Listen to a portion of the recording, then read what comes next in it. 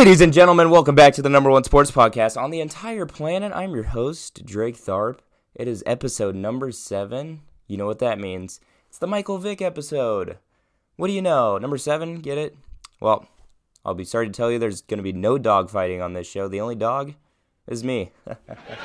Thank you. Appreciate that. Anywho, I've captured a cold again. If you can't tell in my voice, please pray for my well-being. It's rough out here. I just can't catch a break. But anyway, it's Monday night. I got to record this. I got a lot outside I know this may seem like my entire life, but I got stuff to do outside of this. So it's right before the Bears-Steelers game. Let's hope my boy Khalil Mack takes down big fat Ben Roethlisberger, puts him to the ground. We can only pray, right? We can only pray. Anywho, we have a lot on the table today. It's kind of another TMZ-esque episode. We got some scandals to cover. There's like 3 of them in every single league. NBA, NFL, college football. The college football one's opinionated, but it's a scandal.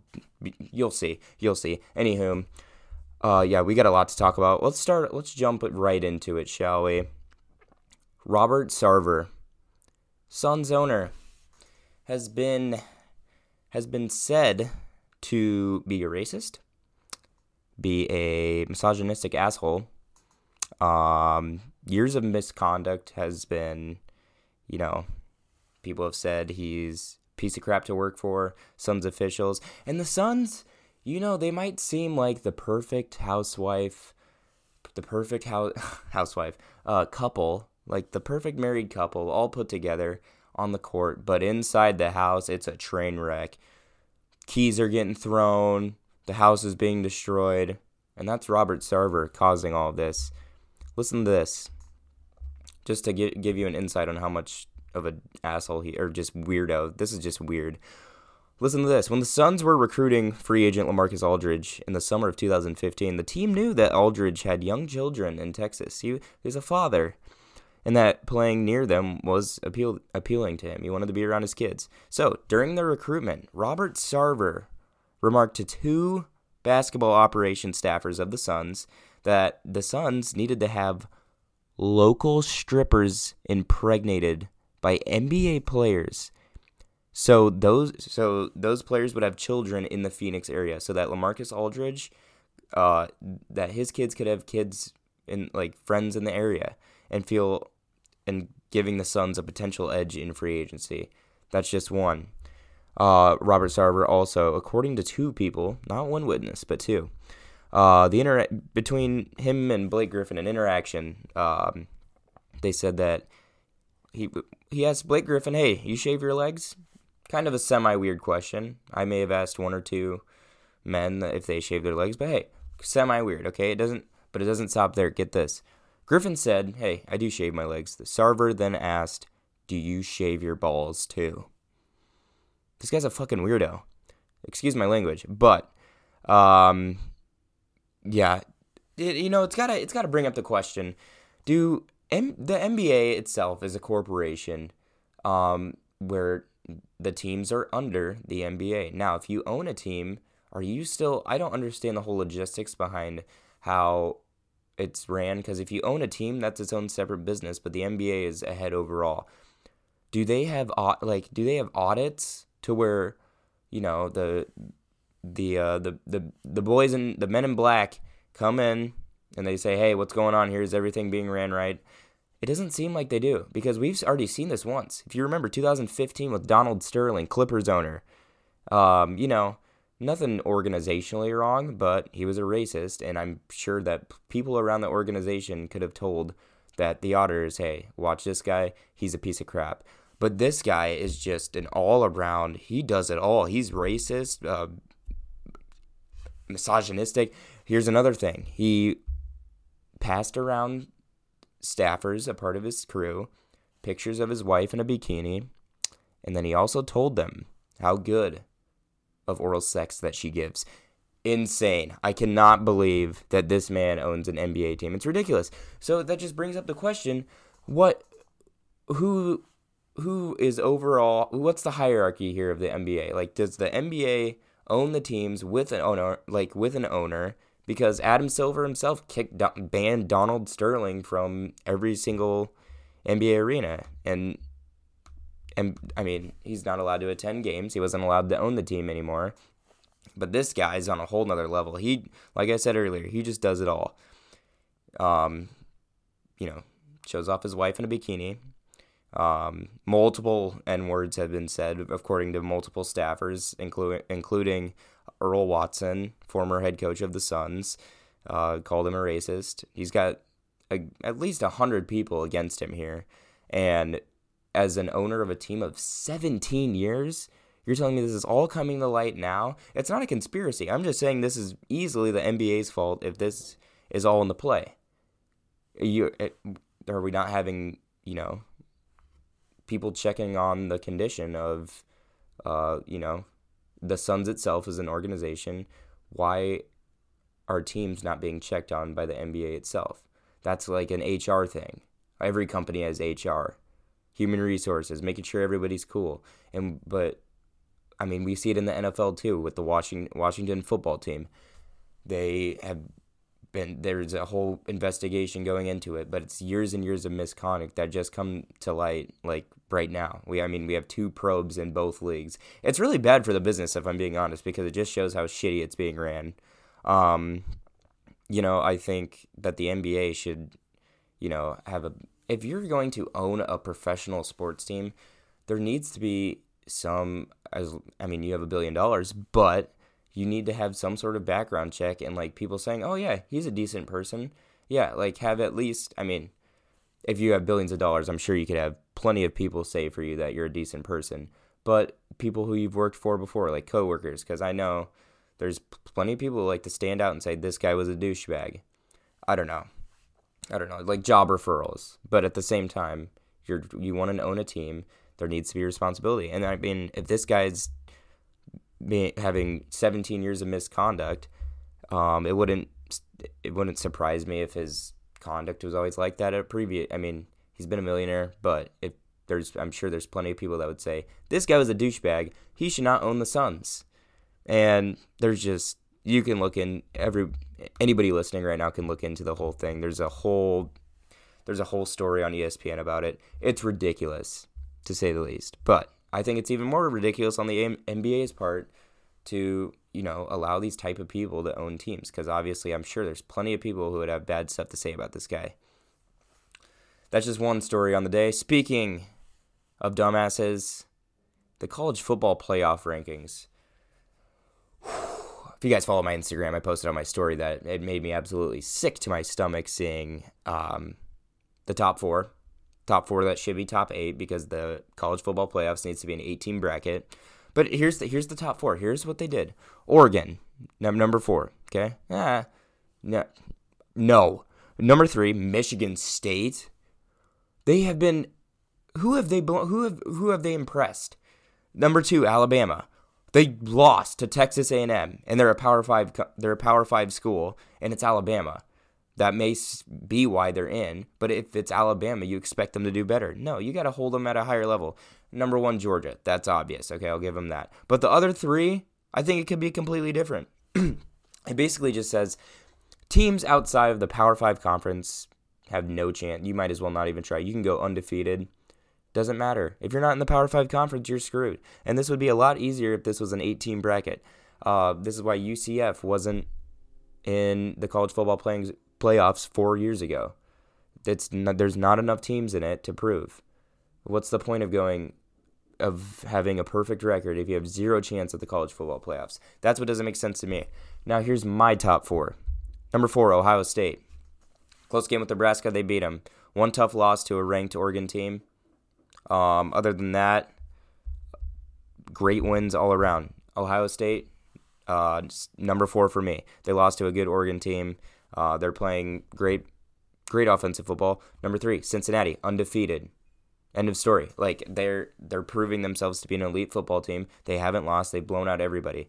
Number 2, Oklahoma, Caleb Williams in at quarterback. They're undefeated. They're an offensive powerhouse. That's representing the Big 12. I got Big 10 ahead of them in Ohio State. Cincinnati in the AAC. Georgia, SEC. There needs to be a plethora of, conferences in this. And you have Michigan State. Michigan State lost, they'll be out of there. And then you got Oregon in the Pac-12. But these are all Power 5 conferences. It doesn't. You could have 6 or 7 different conferences in there if we had a 18 bracket. 18 bracket would perfectly resolve everything, and it would make it a lot more competitive, and we'd see a lot different champions, I think, each year. It's ridiculous. Whoever's in the college football playoff committee, I don't know how they do their firing, but if I was the CEO, everyone would be fired in that. I would walk in that boardroom. You're gone. You're gone. You're gone. What are they watching? This makes zero sense at all. Because what's the point of going undefeated if you're not going to make the playoffs? I don't know. The college football has always been, the pillar status, same team in it every year. And that's why I personally like the NFL more than college, because it's half the times it's the same 3 teams every year and then one, dark horse team. But it's a little different this year. I'd like to see something different. Oklahoma's in there. Oklahoma should be in there. Cincinnati for the first time. Hey, I'd like to see it. I don't know. Wake Forest as well, undefeated. They should definitely be in discussion for it. And there's just no point of going undefeated if it's not going to mean anything to the committee. Anyway, sorry, there's a fire engine interrupting my podcast. How dare you guys? Trying to put out fires and stuff. How dare. I can't believe people anymore. Anywho, another scandal. Damon Arnette. Who is he, you might ask? You might have not heard of him, but he's a Raiders cornerback. First round pick last year, released today by Vegas for flaunting weapons and sending death threats in a video. Now this only leads me to one question. Henry Ruggs was just arrested last week, DUI, DUI with death. John Gruden fired. Now Damon Arnette released. Is Las Vegas a bad city for sports? Come on, it's Sin City. You got to live up to the name there. But I've always thought it to myself, nobody really actually lives in Las Vegas, if we're being real. And if you're living in Las Vegas, you're not there for sports. I'll tell you that. There's no point in having a sports team in Las Vegas. Now, I know all the NBA marketers and NFL marketers, shut your mouth, Drake. You don't know anything about marketing. It's Vegas. They'll pay for whatever. But I tell you what, they'll be the least liked. The Charlotte Hornets fans are going to care more about the Charlotte Hornets than if there was a Vegas NBA team. Let's just say that. Or Sacramento. So the Sacramento Kings have been said to be, the least cared about franchise by their hometown. And I just don't see people in Vegas really caring about sports besides betting on it. They don't care about the Raiders. Raiders are Oakland. They're derived in Oakland. Everybody from California likes the Raiders. Rams too. It's basically split like that. Nobody in Vegas cares about the Raiders, and it's just a setup for failure for these young guys. Henry Ruggs arrested. Damon Arnette just released, and he sent death threats, so that's understandable.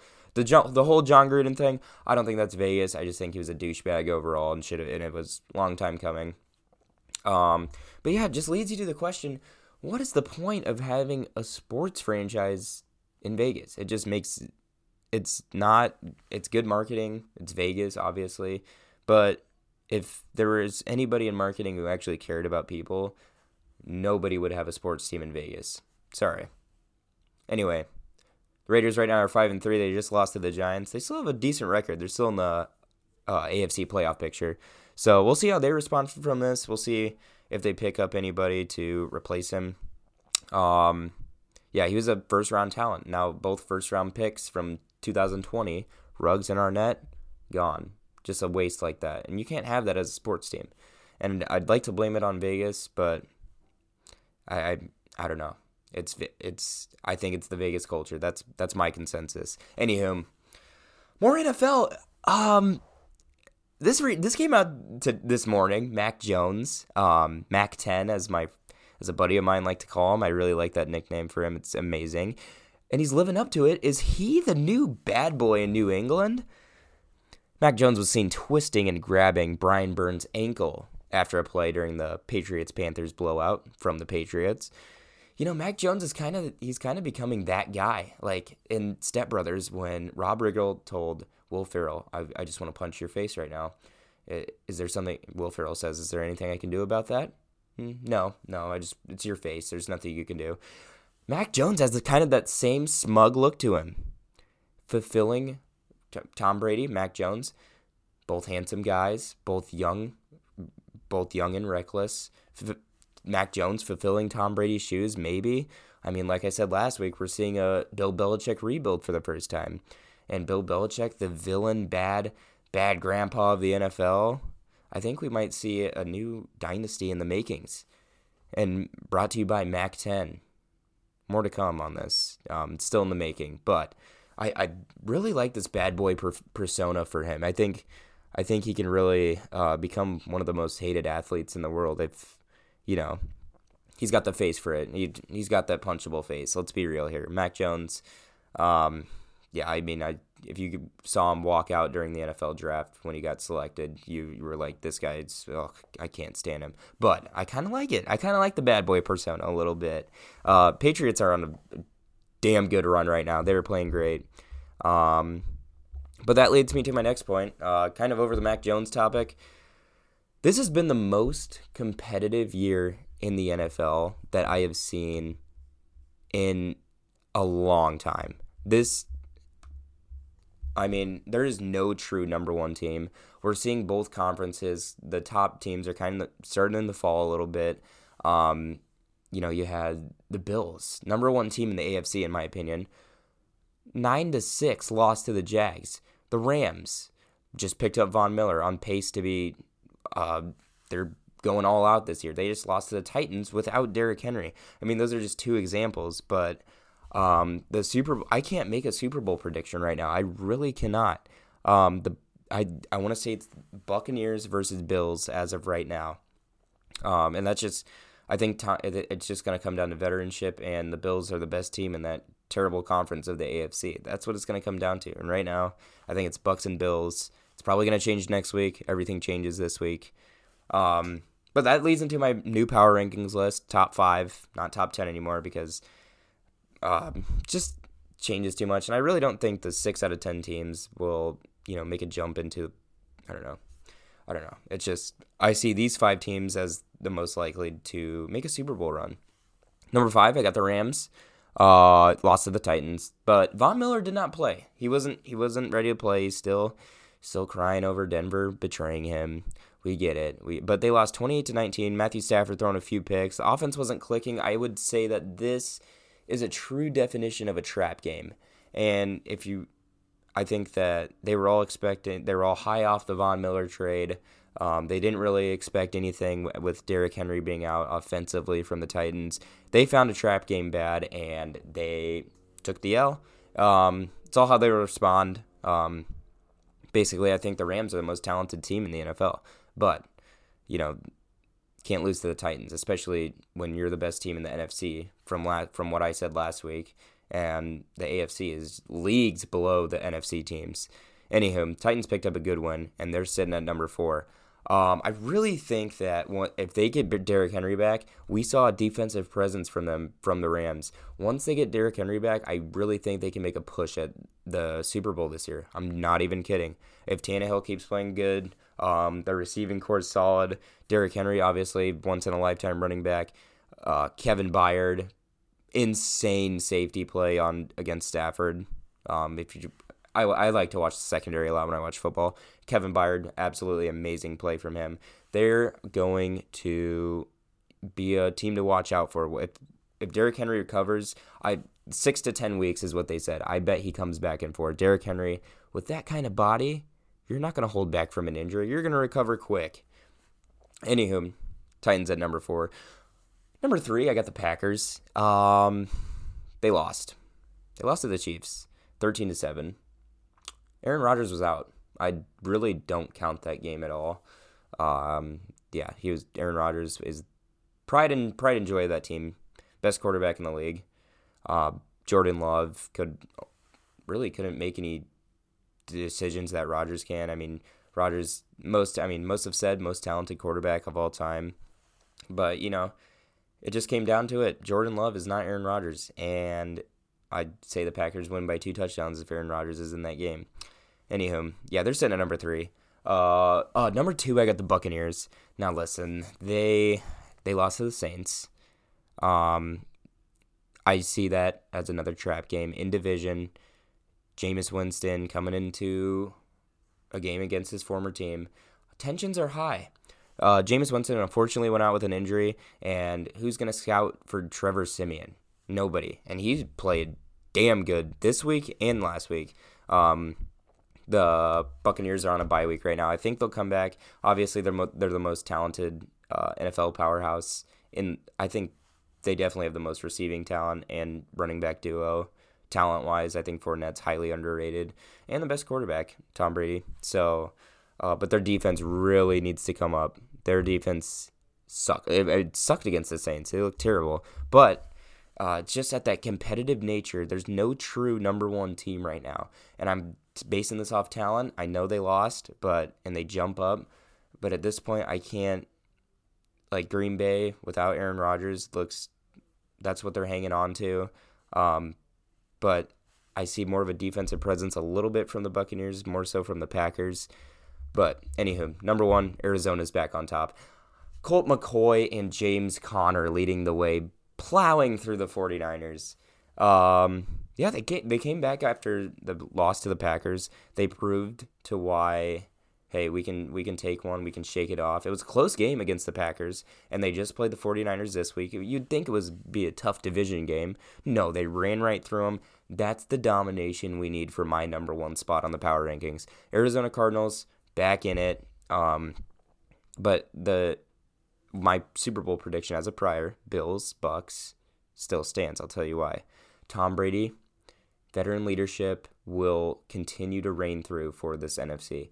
I think it's coming to those last years where Brady's like, I think the talent and schemes of these incoming NFL coaches are going to somewhat overtake, Brady's reign. But I do think the Bucs have the most talented offense, and that's what I think it's going to come down to in the end. Anywho, that's the top 5 power rankings, and that's the show.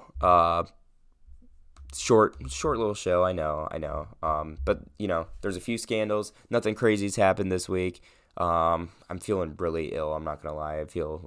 I'm gonna go take my temperature once we're done here.